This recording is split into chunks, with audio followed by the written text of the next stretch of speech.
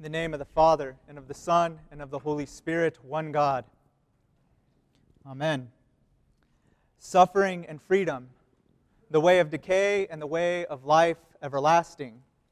This is what the Word Himself that created the universe, Jesus Christ, speaks to us today.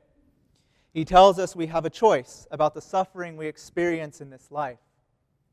Christ presents us a word that is able to open us up to the glory of God, not just for some time, but also for our life right now.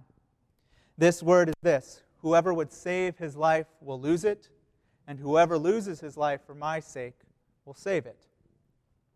Christ is opening up for us a principle that is so very often invisible to us. We often forget it. I know personally that it is far easier to only understand the world by what I can see right in front of me. It is easiest to see only with my bodily eyes, and to apply this one-sided vision as the measure by which I understand all the world around me. Yet Christ today is saying that there is much more to the universe that He created. There is much more to it than what we so very often take to be the sum and total of its existence. Brothers and sisters, it is typical to see suffering and freedom as opposites that never meet. We attempt to gain freedom in various ways. By avoiding suffering very often, we become caught up in political intrigue and in having a winning argument. Perhaps you can do this online, or with your coworker, or with your spouse, or even against the church herself. This is really the passion of pride, which we are draping over our heart. We may do this by the attention we give to our body and its supposed needs, grooming it to gain attention from others. Perhaps for you, it is in the latest fashion, or getting the most likes and responses to some post, or simply to turn heads as you walk by. But this is really the passion of vanity, which we are draping over our heart. We may do this by turning the majority of our attention to business ventures, to gaining more money and power over others.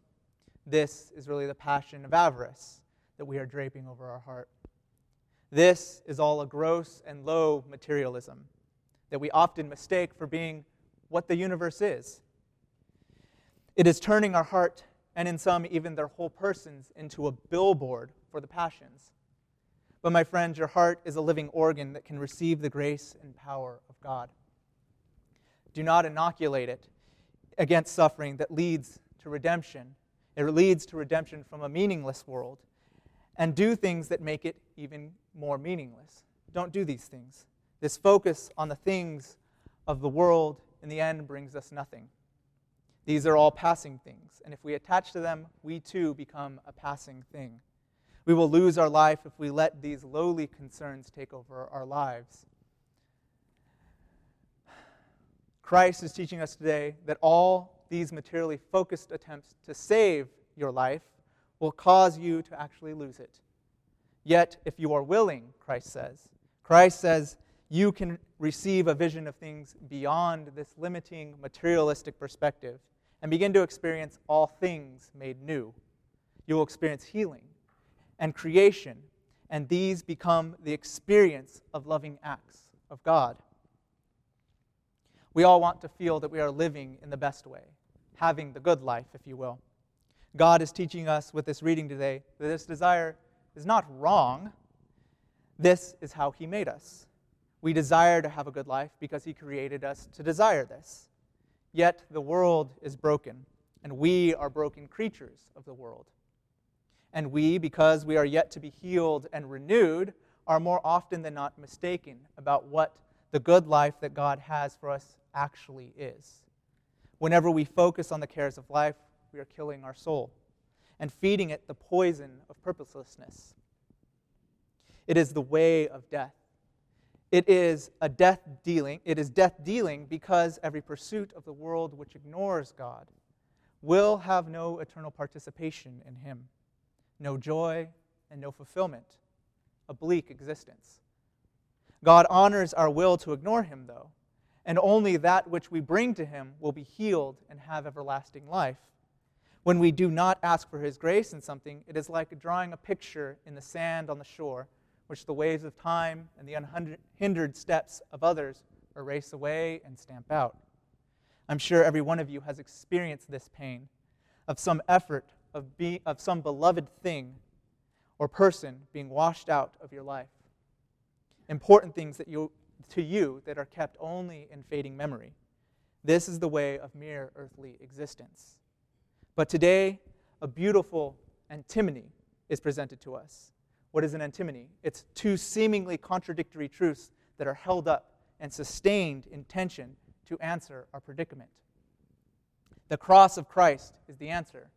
The cross is the bridge from truth of our inevitable death in this world, and the truth that God's love for us causes us to live forever.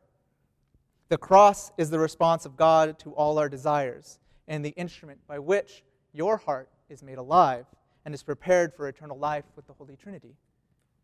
Christ says to you today, take up your cross, the cross of your suffering, and follow me. This can be very hard to hear.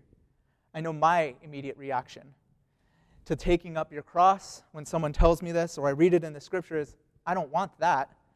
God, can't you just fix it all for me? You are all-powerful, after all. Can't you just make it right so I can carry on? But this is not the answer our Lord gives us. A simple yes from God to my question, to my desire, would make me a robot and not a person. God doesn't want a robot. He wants us to have a loving relationship with a living person, himself. It is the cross that fills our suffering and aims it toward eternal life and establishes his divine communion, the divine communion between creature and creator. Our God loves us too much to simply make it right without us participating in the making of it right. Rather, Christ's answer to the world that has denied him is to enter it. He enters our broken world and fills what was broken with his grace. Then he tells us, if you wish it and you wish to save your life, follow me. I am the life giver. We will not find lasting fulfillment and joy in what we are seeking in any of the pursuits of the world and immediate fixes. They are only temporary and so have limited purposes. Do not give your heart over to these things. In doing so, we forfeit true and eternal life by pursuing these things without Christ.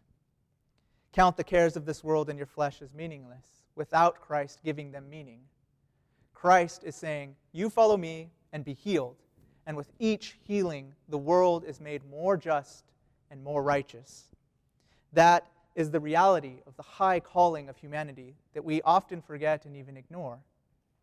Humanity is called to redeem the world by participation in it for the sake of Christ. Suffering and death are universal human experiences, yet they by themselves offer us nothing.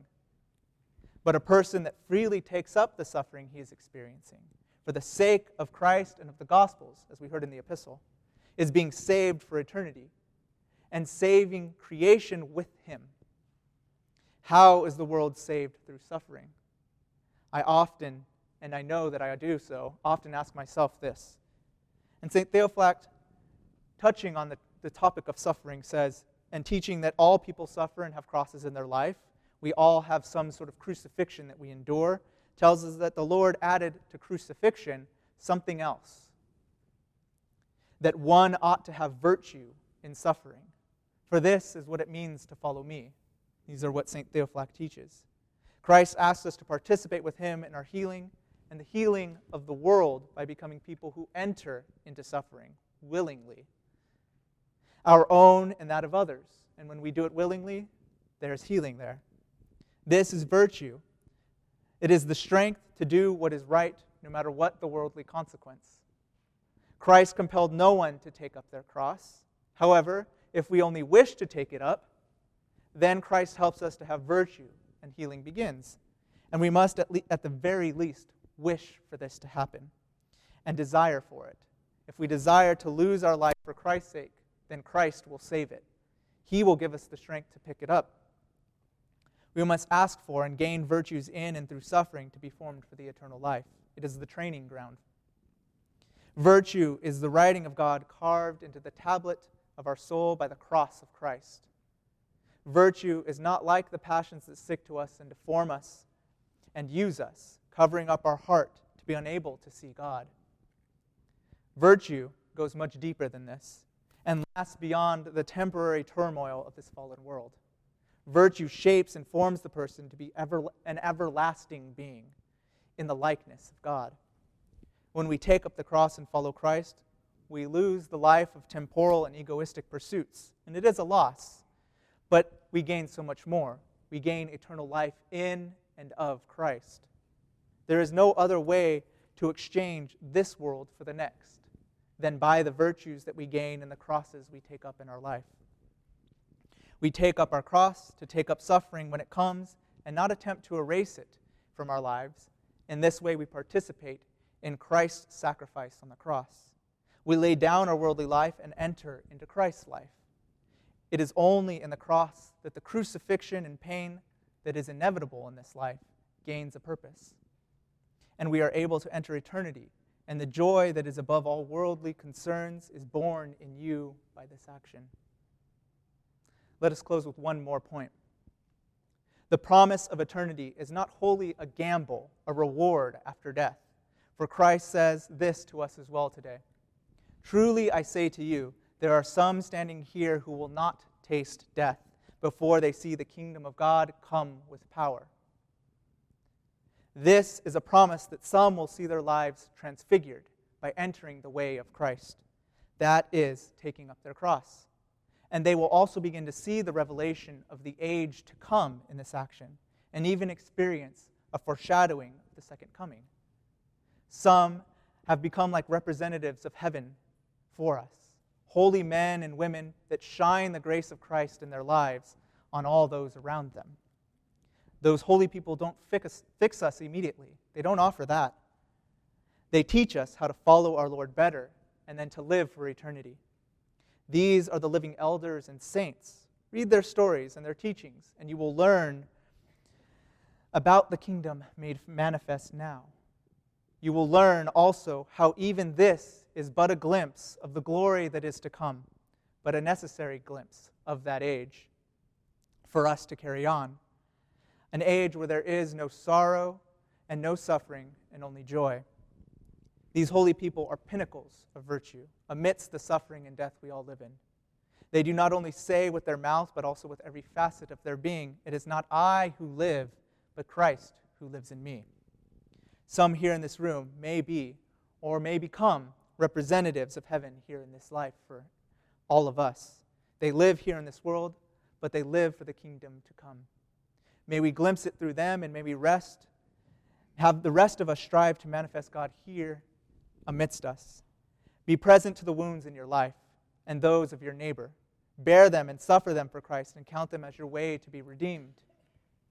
Today, all those who are suffering and feel that God is far, come to the foot of Christ's cross. We have a piece of it here that you may venerate. He knows your pain. He, out of abundant love for you, has come to enter that pain with you and make that cross which you bear the bridge to everlasting joy.